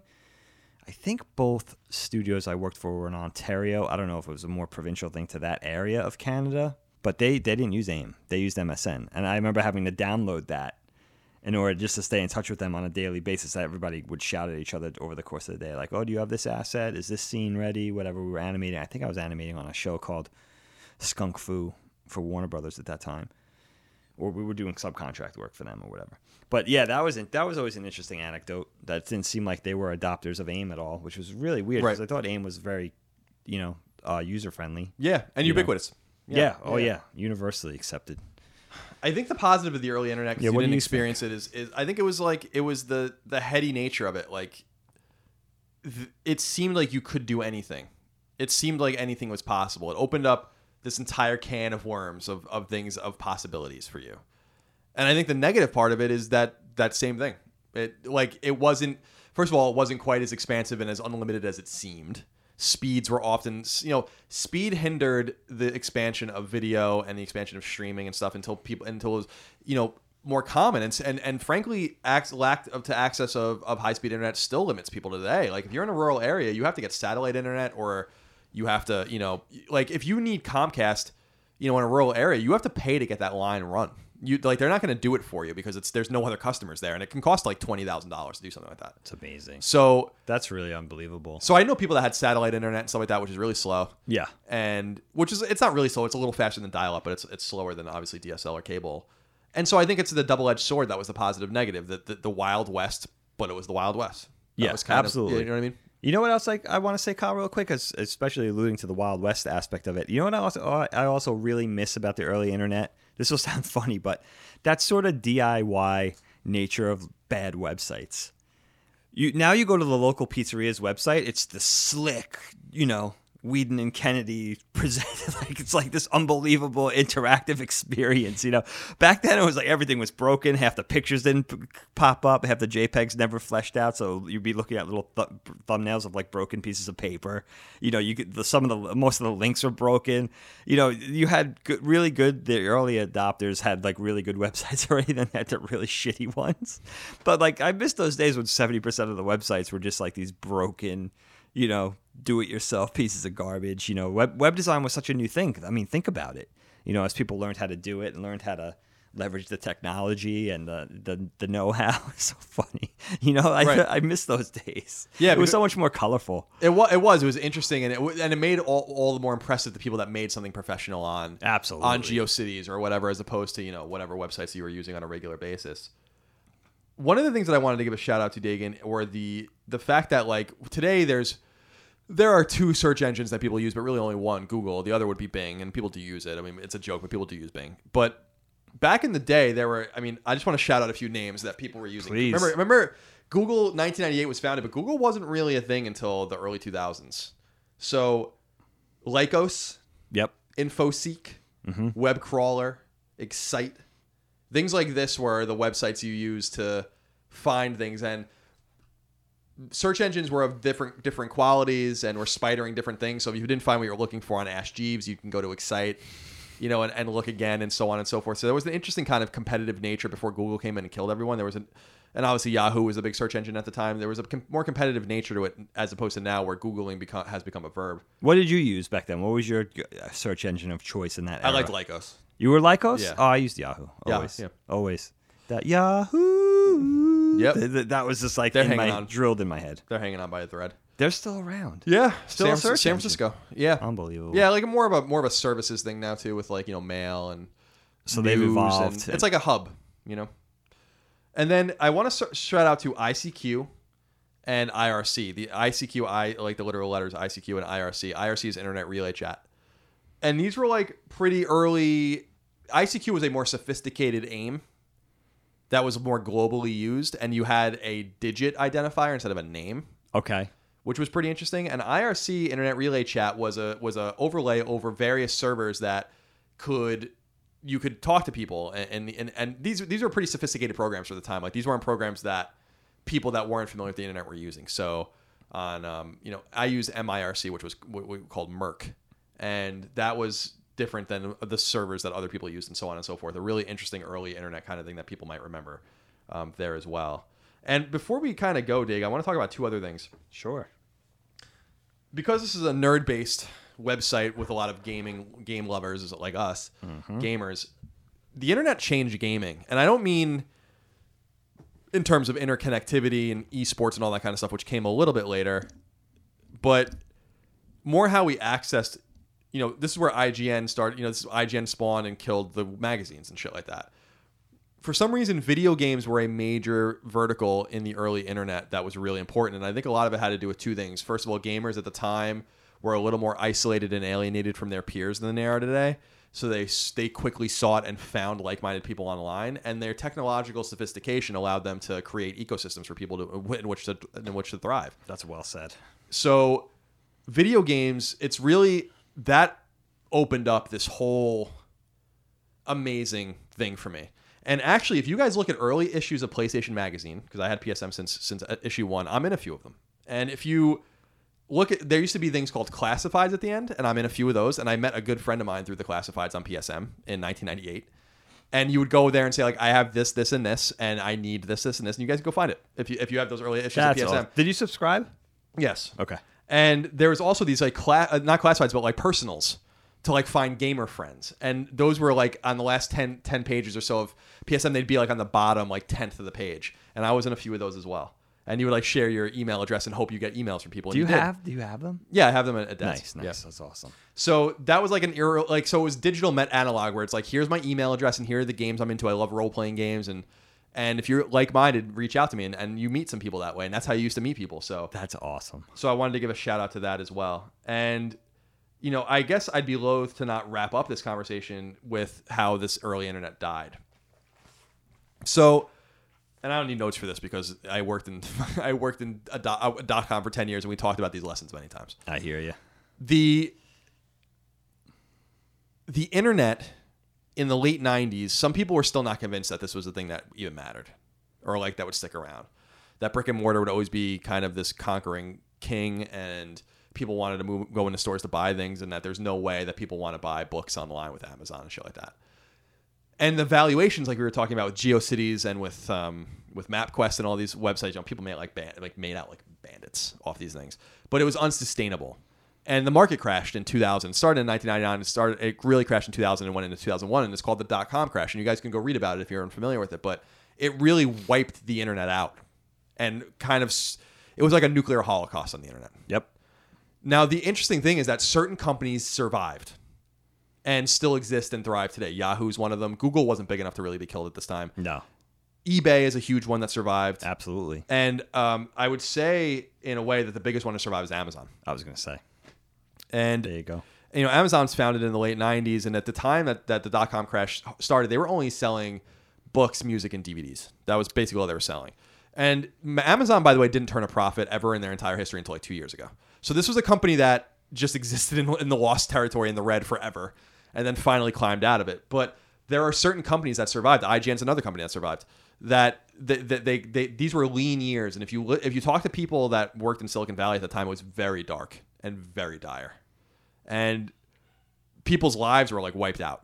And San Francisco became cheap to live in suddenly. It's a mess. And it was and the market just collapsed. Like people lost their shirts over this. And Kyle, that's because, should explain, I think I'm correct in saying that's because all the investors pulled out of these companies, right? Right, exactly. Because we have this idea of unicorn investment today, which is the idea that we're giving these. I was reading, for instance, do you know the company Bird, BIRD? No. So in Santa Monica, they're huge, and they're in Seattle and a few other places. They're these scooters, these electric scooters that are just on the street. You use your phone, you scan them, and then you ride it, and then you just leave it. You can just drop it on the ground. You and Aaron were telling me about this, right? And Bird has a $1 billion valuation, and which makes them a unicorn. And the unicorn thing means that like you are given this outrageous valuation without making any money. And this is what was happening. So these companies would come in, they came in bullishly 96, 97, 98. They're like, here's $1 billion, and then the company would churn through the $1 billion and be in the red. And so this all happened at the same time. And so all these guys were like, this is a dead end for us. And they got out. A lot of people lost everything in this. And I'm not saying you should feel bad for them or not feel bad for them, but a lot of normal investors, not just like the big billionaire tycoons, a lot of normal people lost their shit over this. The consumer wasn't ready to wrap their head around some of these things. Right. I think. Right. It was just too quick, and people were too set in their ways over how things have been done since, whatever it is, the 40s, the 50s, depending on what we're talking about.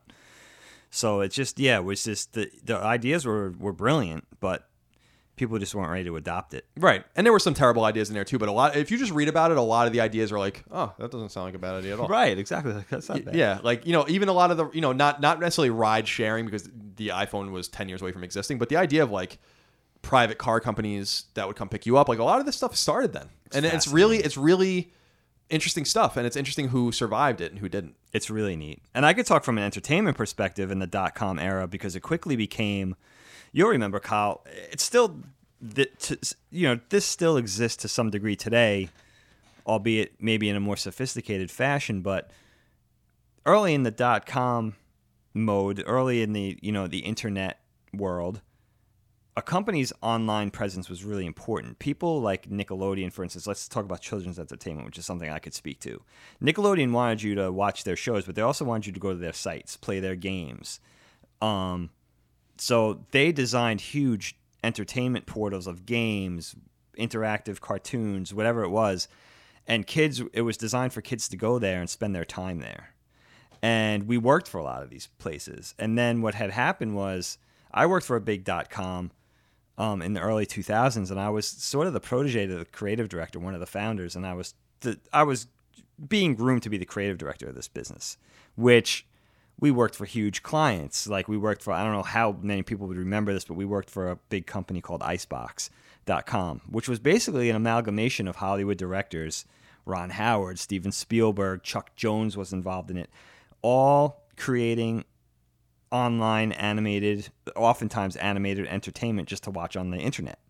And I remember the world being so, it was like the producer. When I worked in LA, we had a studio space in West LA. The producer from Icebox would come down. She had a little BMW Z4. She would purposely illegally park it, knowing she was going to get like a $150 ticket.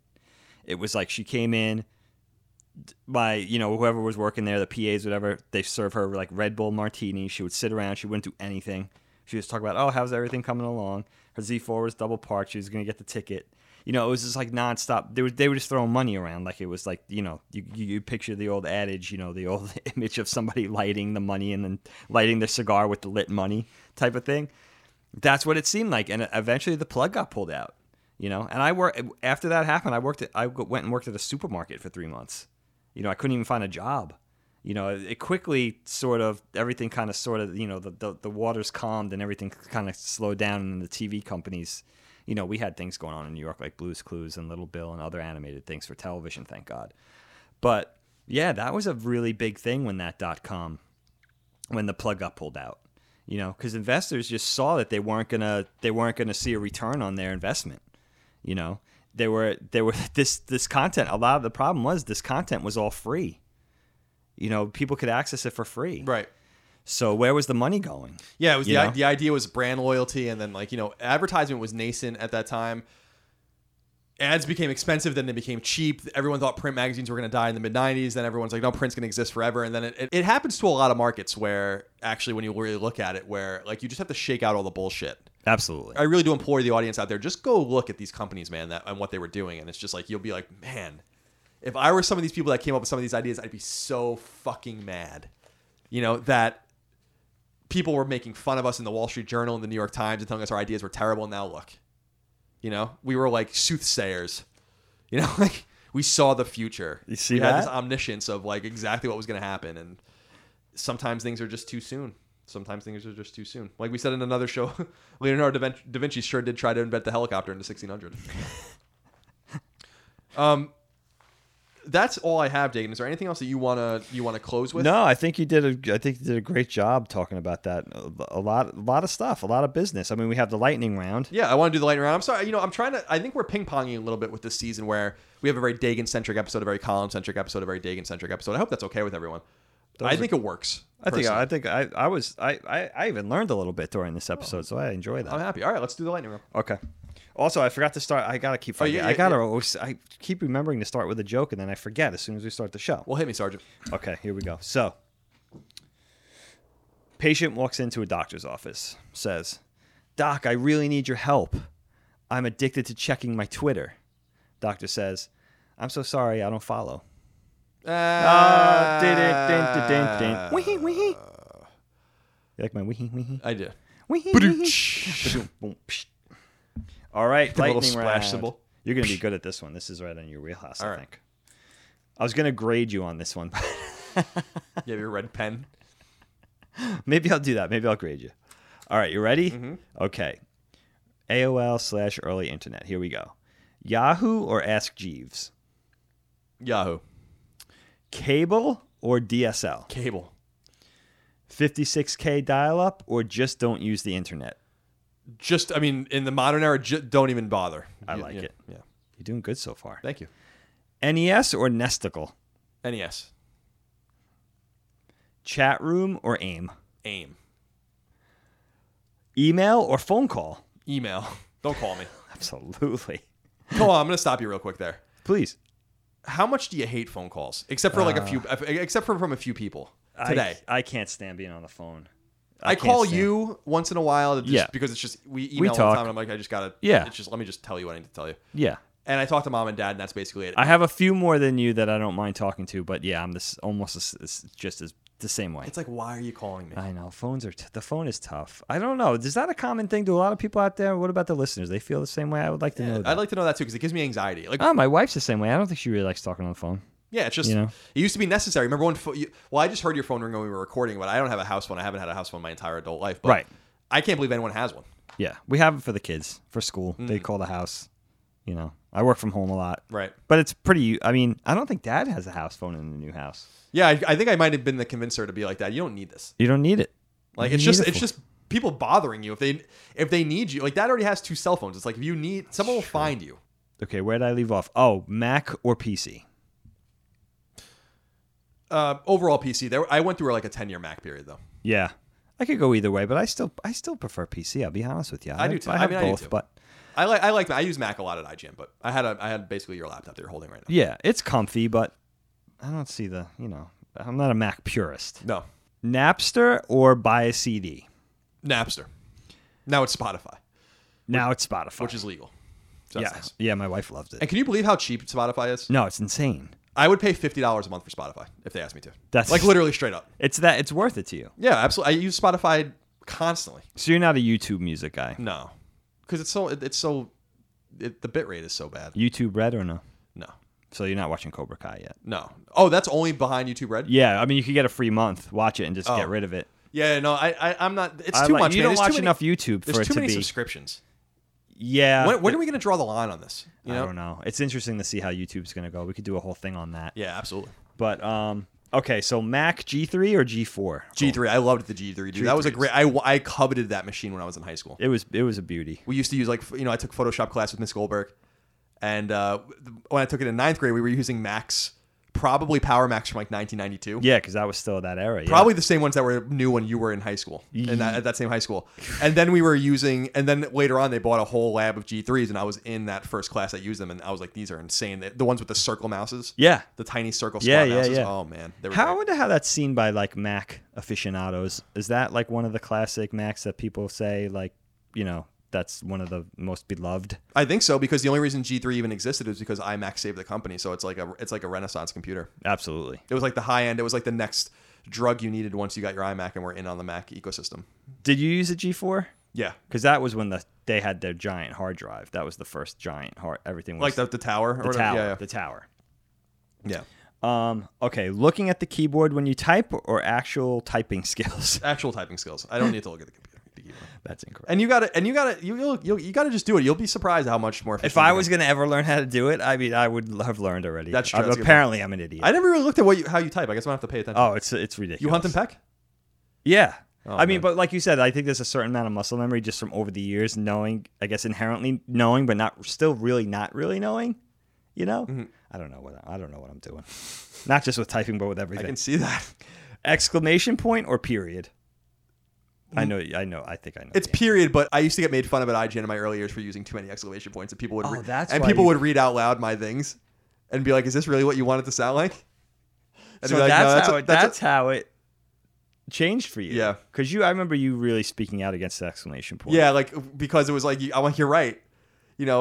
Thank you for reading. Is that how you really want it to sound? That's really a good point. Yeah. Wow. I'm not going to mark that incorrect.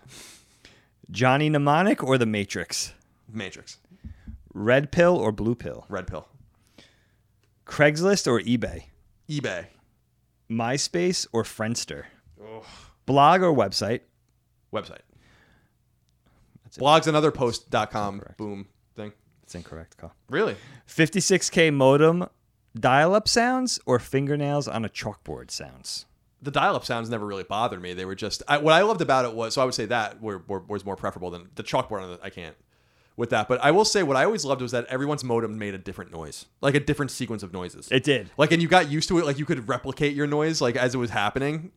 But then you go to your friend's house and it was just for some reason a different thing, even though you were both kind of getting into AOL on the same line. And by the way, I forgot to say, Dave, because you were talking about the phone line shit before. Yeah. That I ran up a $650 phone bill at Dad's. No way. By accidentally connecting on AOL to Deer Park, which was outside of the purview of us. Yeah. Like out, I could have maybe got as far as like Bayshore. It was I don't too know. far. It was too far away, and Dad flipped the One town away, by the way. yeah, exactly. Dad flipped out. I was in Boston visiting Mom when he got the phone bill, and I was like, "What?"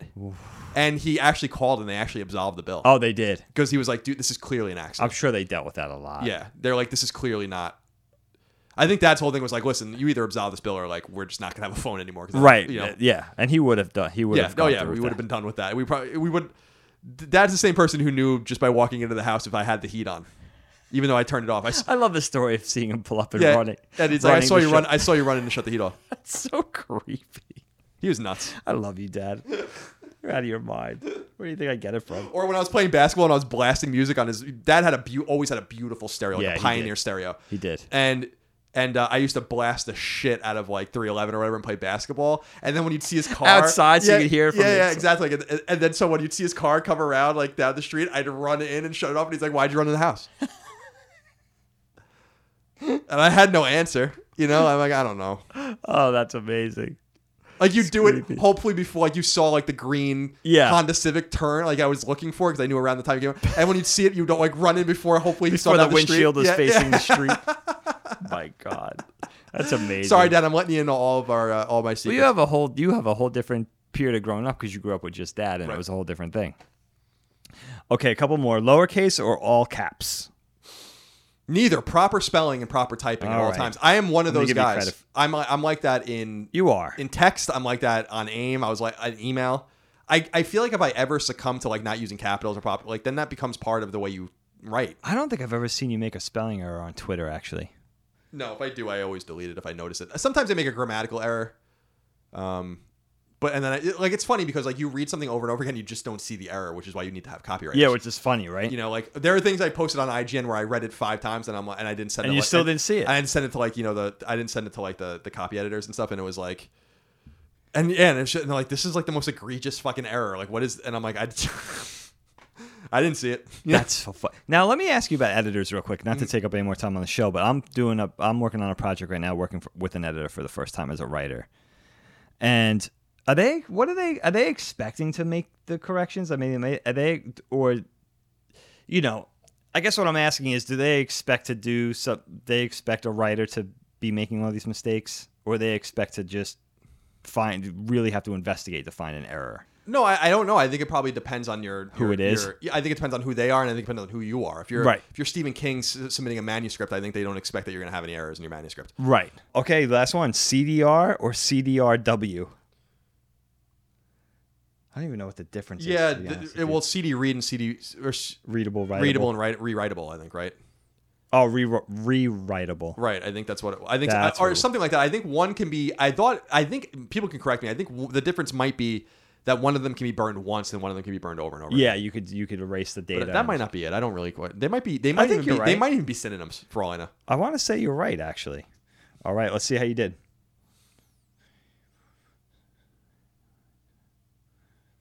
Only 2 wrong. Oh, that's not bad. Not bad.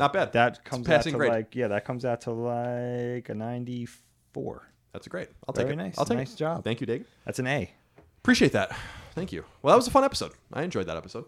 I hope all of you enjoyed it out there as well. Dagan, thank you so much for your time. Oh, your jokes and your anecdotes and of course your lightning round and your story about your gigantic compact that you had as well. I hope all of you enjoyed the episode as well. We'll do another episode in the future about the more modern internet, and I want to do one about social media and how the internet kind of rebounded and how it changed, because the only way you can know where the internet ended up is if you knew where it was, and the internet today is very different in a lot of different ways than it was before the .com crash.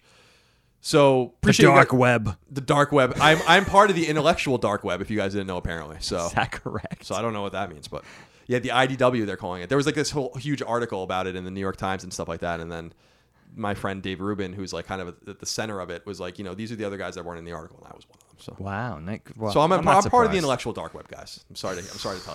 Sorry to have to tell you. Badass, dude. Remember, you can support the show on Patreon at patreon.com/CollinsLastStand if you like what we do here on Knockback, or you like Fireside Chats, or you like Side Quests, whatever you might like and enjoy. We really could use your support. We really do appreciate you guys. We're working hard on this show, and we hope you are enjoying it. So that really helps. If you listen to it on free feeds, that's great too. It goes out a week later. And again, please do consider giving us a review and a score on these various platforms. It really does help us out a lot.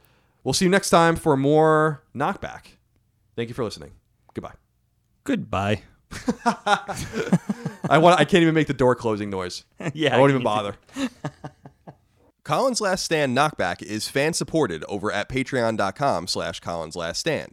The following names are at the producer level or higher on Patreon, and I want to thank you from the very bottom of my heart for your incredible kindness and generosity. Harshiv Bahia, Martin Beck, Fred Bentz, David Blodel, Mark Boggio, Spencer Brand, Isaac Brewer, Lennon Brixey, Matthew Brousseau, Josh Bushing, Austin Bullock, Andrew Burkhart, John Burry, Alex Cabrera, Will Caldwell, Luis Cancato, Matthew Canoy, Shermer Carter, William Cashel, Brian Chan, Travis Chandler, Sean Chandler, Kenneth Charr, David Chestnut, Steve Clifford, Dan Clifford, Simon Conception Jr., Brad Cooley, Nick Cummings, Daniel Diamore, Daniel Delanikos, Mitchell Durkash, Luke Drake, David Ellis, Eric Finkenbeiner, Michael Fior, Connor Gazian, Alexander Gates, Michael Gates, Daniel Daniel Glassford, Tyler Goodwin, Josh Gravelick, Richard Green, Ryan Greenwood, Miranda Grubba, Andres Guzman, Tyler Harris, Wyatt Henry, Andrew Hess, Josh Yeager, Paul Joyce, Jeremy Key, Nathaniel Khalil, Taylor Christian Laudrin, Donald Laws, Joe Lawson, Don Q. Lee, Patrick Leslie, Dustin Lewis, Keith Adrian Lewis, Chad Lewis, Lewin Ray Loper, Josh M., Ryan T. Mandel, John McManus, Joe McPartlin, Mike Menzel, Albert Miranda, Betty Ann Moriarty, Abe Mukhtar, Brian Neach, Connor Nesbitt, Josh Netzel, Adam Nix, Adam O., Brian Ott, Jorge Palomino, Reed K. Parker, Todd Paxton, Brendan Peavy, Marius Scarzan Peterson, Enrique Perez, Eric A. Peterson, Jason Pettit, Lawrence F. Prokop, Eric R. Pryor, Jordan Ray, Ryan Reeves, Michael Renner, Peter Reynolds, Shane Rayum, Jonathan Rice, Austin Riley, Ryan Robertson, Ramon Rodriguez Jr., Petro Rose, Michael Sanchez, Matthew Savoy, John Schultz, Chris Schaefer, Mike Shaw, Rayanne Scheinebarger, Toby Shootman, Gurman Sadhu, Jordan Smith, Riley Smith, Alexander Suarez, Ahmad Tamar, Tam Tran, Kevin Van Ekeren, Oakley Waldron, Justin Wagaman, Chris Wong, Michael Wells, Tyler Woodall, Corey Wyatt, Tony Zuniga, Supershot ST, Casual Misfits Gaming, Mad Mock Media, Beric, Mubarak, Dav9834, Chris, Donk2015, and Random Guy Radio.